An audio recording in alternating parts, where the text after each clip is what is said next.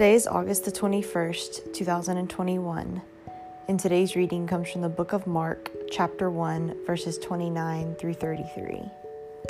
It says, "As soon as they left the synagogue, they went with James and John to the home of Simon and Andrew.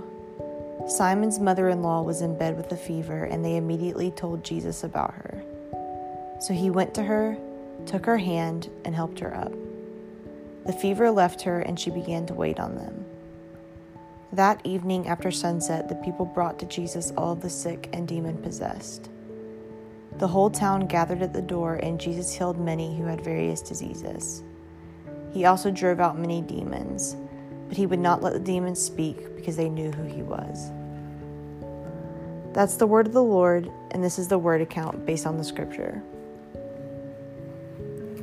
God can and will heal you of any and all infirmities regardless of the manifestation. All it takes is full surrender without an ounce of hesitation. I can say with certainty that God is real, and He is powerful and personal. I do not care what sins you have committed. They are absolutely able to be forgiven because He is merciful. Miracles are not magical, they are supernatural and sudden.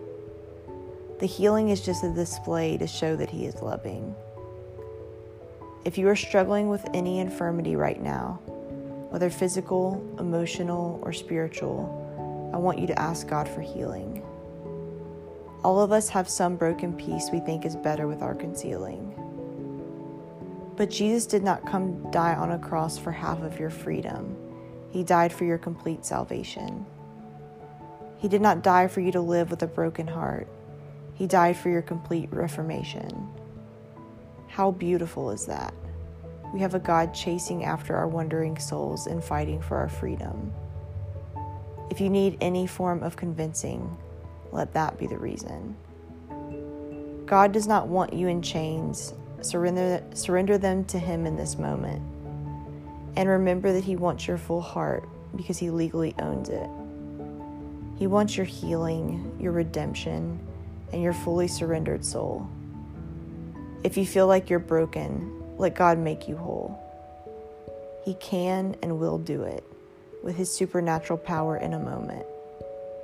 You are His beloved, called and chosen. Amen.